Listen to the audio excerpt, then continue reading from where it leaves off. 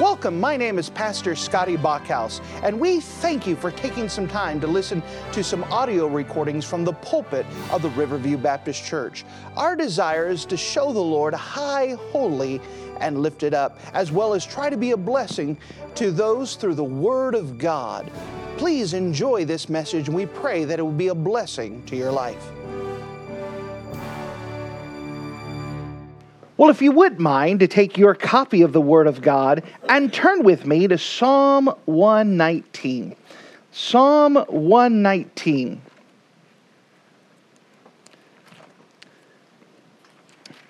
We are a little bit more than halfway through this wonderful psalm, Psalm 119, where every verse speaks about God's Word, tells us more about God's Word. But it's not just every verse saying God's Word is good, God's Word is good, but it's telling a story of a young man who is trying to live for the Lord when it seems no one else wants to. He seems to be the only one who wants to live right. Everyone else is taking the way out because they don't have to obey the Bible. They choose not to obey the Bible.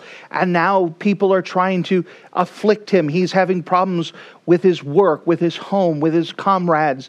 And he's in isolation. How does he get through all of this?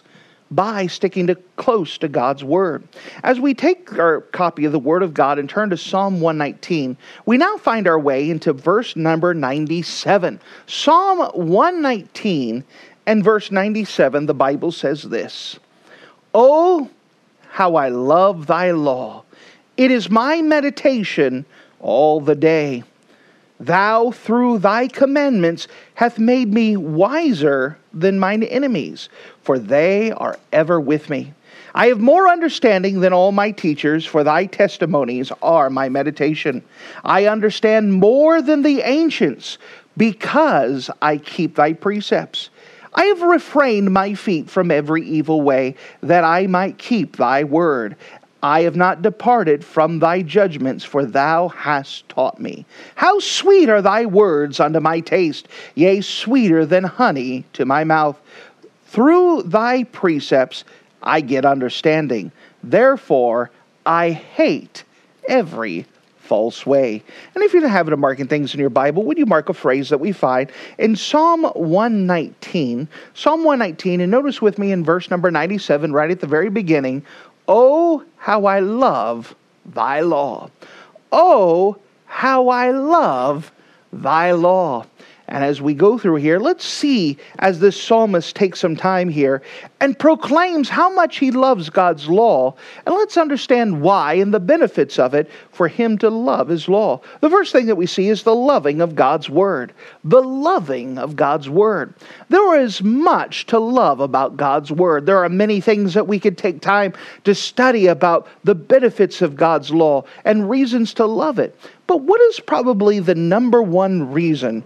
What is the greatest reason for loving God's Word? Probably because of its purpose. What is the purpose of the Bible? The purpose of the Bible is to reveal God to man. It's through God's Word we learn more about God and who He is.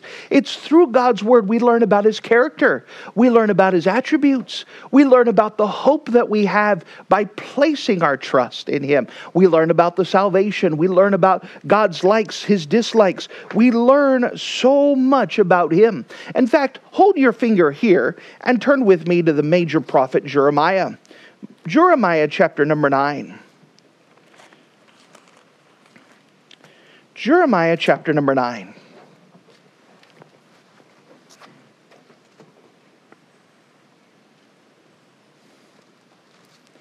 Notice, if you don't mind, Jeremiah chapter number 9. And notice with me in verse number 23. Jeremiah chapter 9. Notice with me in verse 23. "Thus saith the Lord, let not the wise man glory in his wisdom, neither let the mighty man glory in his might. Let not the rich man glory in his riches, but let him that glorieth glory in this." So God has put an emphasis in, if you're going to glory in anything, this is what I want you to glory in. Glory in this, that he understand and knoweth me, saith the Lord. Notice this. He says, I want you to understand and know me, that I am the Lord, which exercise loving kindness, judgment, and righteousness in the earth, for in these things I delight, saith the Lord. What is it that God delights? He wants us to understand and know Him. That's the main purpose of the Bible, by the way, is to reveal God to man, to show us more about Himself. So how do we learn more about God? How do we learn about God? God delighteth in us knowing Him. We've given you the answer, but let's see what else it has to say. Turn with me to the Gospel record of Luke. The Gospel record of Luke in chapter number 24. In the Gospel record of Luke, chapter 24, we have the account of the resurrection of Jesus Christ and the aftermath. So Jesus Christ arises again the third day, and they find the empty tomb. And many of the disciples are trying to process this information that the one that they followed is now risen again. And they're trying to understand it, and many of them don't believe it. In fact, that's a common thing, is that first day that the disciples don't believe it. And over, Jesus has to prove Himself to the disciples. We see the disciples of Emmaus earlier in Luke chapter number 24. In fact, what happens in the road to Emmaus? Well, you have the two disciples, if you could allow me just to tell the story. They're going and they're moping and they're all sad and kicking the dust and Jesus comes up behind and has disguised himself, and he goes, why is your countenance sad? And they go, are you a stranger in this land? Have you not heard what's going on? And Jesus says, well, tell me. Well, there was a guy that we were following, and we thought he was the Messiah, and he was the one we hoped for, and they arrested him, and they killed him up on the cross, and now some of the ladies have reported this morning that he's risen again. And, they say that he's alive right now, but we just don't know. And so Jesus rebukes him and says, listen. In fact, pick it up and with me in verse number 25. And he said unto them, so Jesus says to those two walking in the road to Emmaus, O fools, and slow of heart to believe all the prophets have spoken. Ought not Christ to have suffered these things and to enter into His glory? And beginning at Moses and all the prophets, He expounded unto them in all the scriptures the things concerning Himself.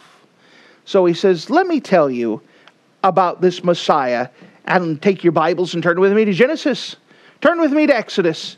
Turn with me to Leviticus. And He just walked through and showed them all throughout the scriptures the things about Christ. Oh, what a great time that'd be. When I get to heaven, I want to check out that DVD or stream that or whatever they do. To be able to watch that event and Jesus' message of explaining these things. So those two disciples, they get excited. And so they went all the way to Emmaus. It's now dark. And they run back to Jerusalem in the middle of the night. And they come back and find the upper room of the other disciples and said, we saw Jesus. It was great. He was there with us.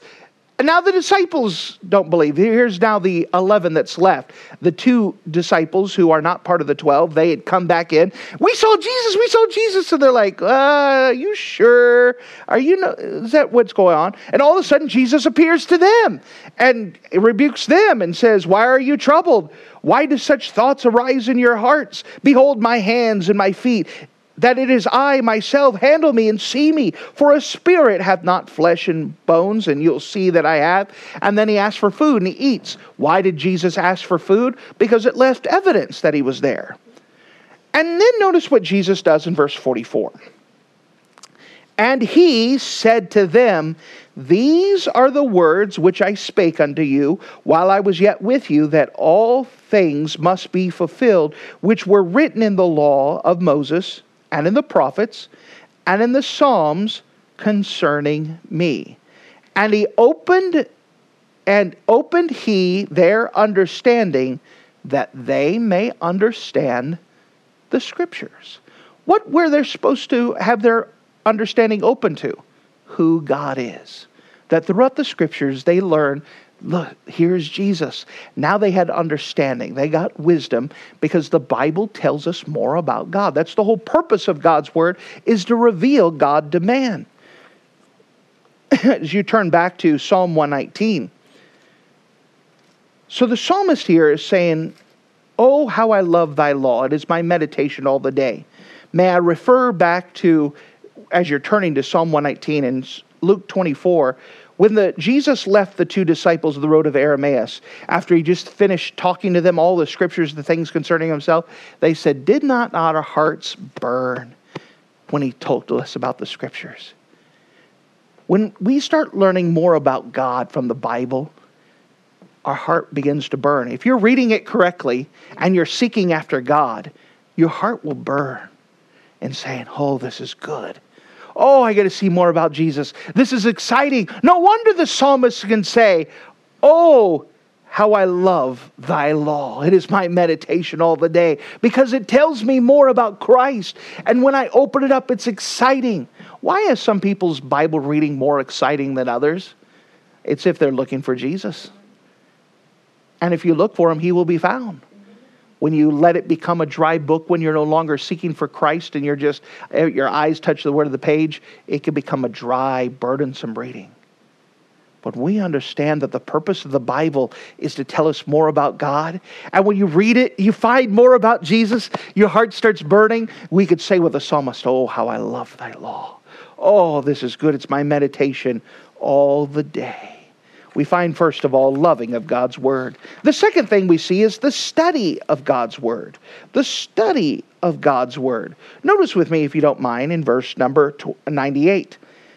"Thou, through thy commandments, hath made me wiser than mine enemies, for they are ever with me." The psalmist here is saying, "God, because of your commandments, because you've given me understanding, because I love your word has given me more wisdom than my enemies." Now understand, there is a difference between knowledge and wisdom. Wisdom is knowledge applied. Knowledge is just information. He says, I'm not looking just for information. I'm looking for wisdom. I'm looking for how to apply it. I'm looking at it. We know with the simplicity of God's Word, it is easy to apply, and even a child can grasp its truths. It's not a complicated thing. It is so simple. Someone once said, profundity is often wrapped up in simplicity. You say, that's a big complicated statement. That just says, the simple things can become very profound truths. Yep. And that's what the Bible is. It's so simple that even a child can understand it. And a child can go, wow. And yet it is so deep that as an adult, you could read the Bible and go, wow, because of its truth that's found in there. This is wonderful that God can make us to have wisdom as we apply it. We could read it year after year and still find unexplored territory to venture into. It could sharpen our mind more than the world's philosophies. The enemies of God and their indoctrination cannot stand up against someone's heart who is filled with God's Word. God made foolish the wisdom of the world, the Bible says in the book of Corinthians. The Bible can make us wiser than the world. The world's trying to make things complicated and trying to solve all the world's problems. We understand the Bible has simple truths just to apply it. Makes it easy. Notice with me verse 99. Notice where understanding comes from. "I have more understanding than all my teachers, for thy testimonies are my meditation." Notice the psalmist did not say that I have more knowledge than all my teachers. He says, I have more understanding. The Bible talks about that there are people who are ever learning and never coming to the truth. First Timothy.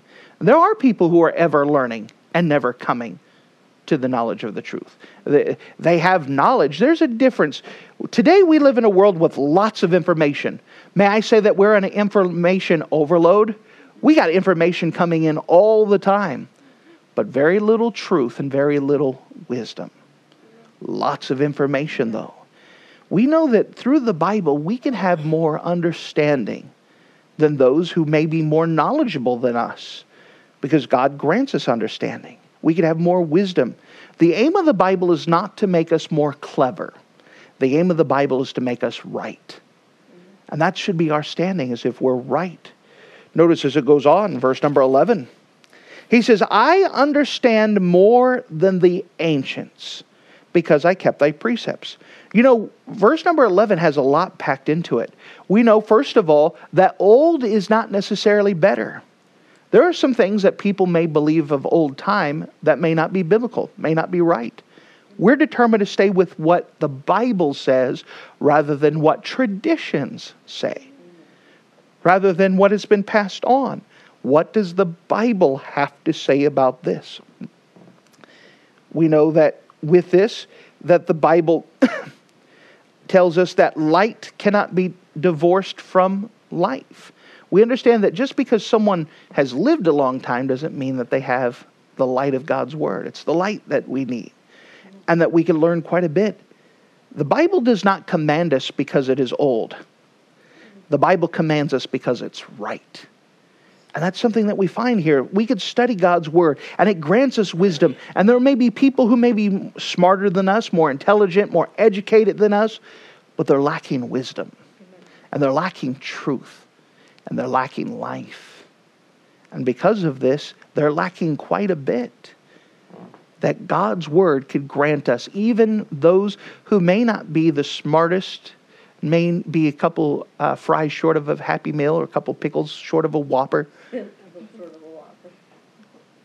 We understand that God's Word can give us the wisdom we need to survive.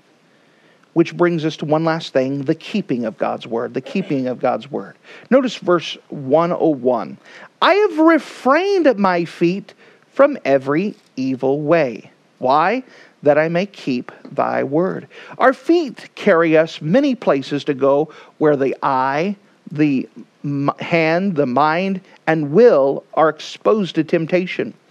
We must keep ourselves separated from the world if we're going to keep God's Word. For example, there are many things that tempt us, but how do we get there? Our feet carry us. Amen. And he says, you know what? I'm going to tell my feet, let's not go there, so that way I don't have to be exposed to that. If somebody is tempted with alcohol, don't walk in front of the liquor store. There are certain places that you choose not to go because you don't want to be tempted. If somebody's tempted with cupcakes, don't walk in front of the bakery. Our feet are the ones that take us to those places where we're going to be tempted. So he says, I refrain my feet. I'm just not going to go there. I choose not to go there so that way I can avoid those temptations. Because I want to keep God's Word. I want to be right with Him. I'm going to choose not to go there. I'm going to tell my feet, let's not go there. Don't take me there. That's a decision that was made. Notice with me 102. I have not departed from thy judgments. Why? For thou hast taught me. Now, to follow after God, we have to be steadfast. The psalmist reports that he's not departed from God's judgments. Why? Because it was God that taught me. God taught me these things. And because He taught me these things, I'm going to obey Him, knowing the source of information. You know, we've learned quite a bit in the last several years that we often check our sources of different information nowadays. Yeah. And if it's not a source we trust, we often reject it. Doesn't matter what information may be held in it, we automatically reject it. It doesn't matter what it says. So often that's true. Well, we understand God's given us His Word. And if He said that, we could trust the source, so therefore I could obey Him, even things that I may not want to obey. There are plenty of things I don't want to obey in the Bible, but I choose to because God's the one who gave it to me. It's because of my relationship, my respect, my love for Him. Because He taught me these things, I choose to obey it. It's the source. Then 103. How sweet are thy words unto my taste, yea, sweeter than honey to my mouth. Now, when he's speaking about this, we know that it is a pictorial language. All right, so we understand that he's not actually ripping up pages and starting to eat them, right? That we understand that. Yeah. But it is a pictorial language of something literal. Let's just imagine that you're going to eat something. When you eat something, is it real? Good. Is it something you experience? Yeah. So if I eat something, do you experience it? Nope. No, you could kind of try to live vicariously, but you don't get to taste the great steak that was marinated beautifully and that you cut into it. Oh, it's perfect. And you chew it, and it melts in your mouth, and your stomach starts jumping for joy. It's so happy. And I mean, I could describe it, but it's not the same as you eating it yourself. Amen. The Bible's the same way.